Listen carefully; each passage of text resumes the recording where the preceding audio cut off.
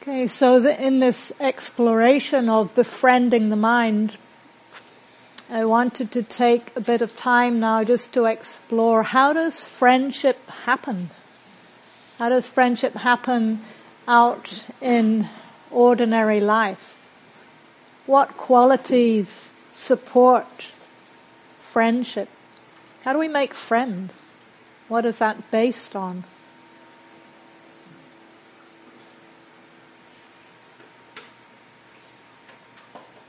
No idea? Yes? Based on my personal experience, that friendship started with a little bit of appreciation of the other person. Perfect. Appreciation of the other person. I was thinking this would take a while to emerge, but you got it first up. Thank you. Well, let's hear from you too. Learning about the other person, yeah. And then probably in that learning, discovering qualities that we appreciate. So I wanted to use that as a starting point for exploring the quality of appreciation. Because those of you who are familiar with the 4 Brahma Viharas, the third one is appreciative joy, mudita. How many of you have actually done mudita practice as a practice? Not that many, maybe a third. And in my experience, mudita is the neglected cousin of all of them. It gets the least airtime. And a few years ago I looked on Dharma Seed and there was like 150 pages of talks on metta and maybe 18 on mudita.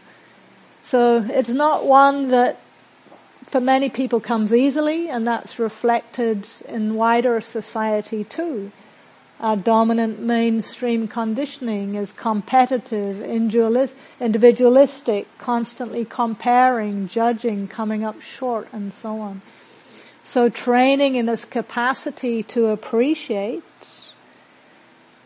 others' good fortune rests on our capacity to appreciate our own. And there's an aspect of mudita that I like to explore that isn't so commonly taught. Conventionally, mudita is seen as appreciation of another's good fortune, but that's a later development in the Buddhist tradition, and early on it just meant gladness. There's also a practice that the Buddha offered to a lay person who asked him for teachings that were suitable for a non-monastic, a lay person who, quote, lives in a house that is dusty and crowded with children. So very much a non-monastic setting. And the Buddha asked him to contemplate 6 things every day. To contemplate the good qualities of the Buddha, the good qualities of the Dhamma, the good qualities of the Sangha, the people who are following the teachings. Then to contemplate his own generosity. Then to contemplate his own wholesome, skillful, good qualities, his ethical conduct. The word is virtues, but that encompasses all good qualities. And then the last one, to cultivate the good qualities of the devas. Now we may not have such a relationship with that last one, but I like to focus on this practice of contemplating our own generosity and our own good qualities. Because for many of us, that's not what we have ever been encouraged to do. Often quite the opposite. So again, this can be a going against the grain practice. But in the service of befriending the mind and appreciating ourselves, our own good qualities, this can be a very powerful support.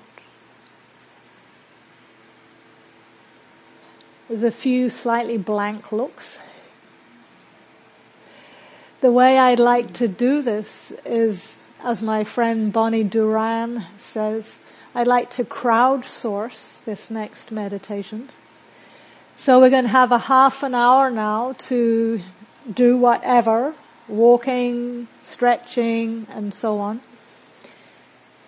But I'd like you, if you have a pen and paper and notebook, or if there's enough pens and papers there, to take that with you, and in the next half hour, write down as many aspects of your experience that you are appreciating, enjoying, feeling grateful for, having a sense of gratitude and so on. So in the external environment or in yourself, the blue sky, the prayer flags, the cool breeze, the pecan trees, whatever it might be. And in the midst of that also to be writing down anything about yourself that you have appreciated over this weekend. It could be the fact that you didn't run screaming from the room in the first meditation. It could be the fact that you feel a sense of new courage or hope developing. Or it could be the fact that you feel less anxious around people, or you made the choice to work in a dyad when that's an edge for you. Anything at all. So I'd like you to come back with a list of things that you appreciate. And then in the meditation that follows, we'll be sitting in silence. And I'll invite you, if you have something, an appreciation that you'd like to share, to raise your hand. And then I'll call on you to name that. And I'll repeat it back into the silence. Then I'll allow us to pause. And then I'll call on the next raised hand to name something that they appreciated. So the idea is that we're going to be sitting in silence together and just hearing these reflections of gratitude. Does that make sense? So just a caveat, let go of any performance anxiety that might be starting to ripple. You don't have to have the most intense gratitude or self-appreciation. Let this be fun. Let this be light. Let this be an opportunity to explore and enjoy. Is that clear? So we have till 2:15, if you can come back in here at 2:15, and then we'll see what unfolds. Okay, enjoy.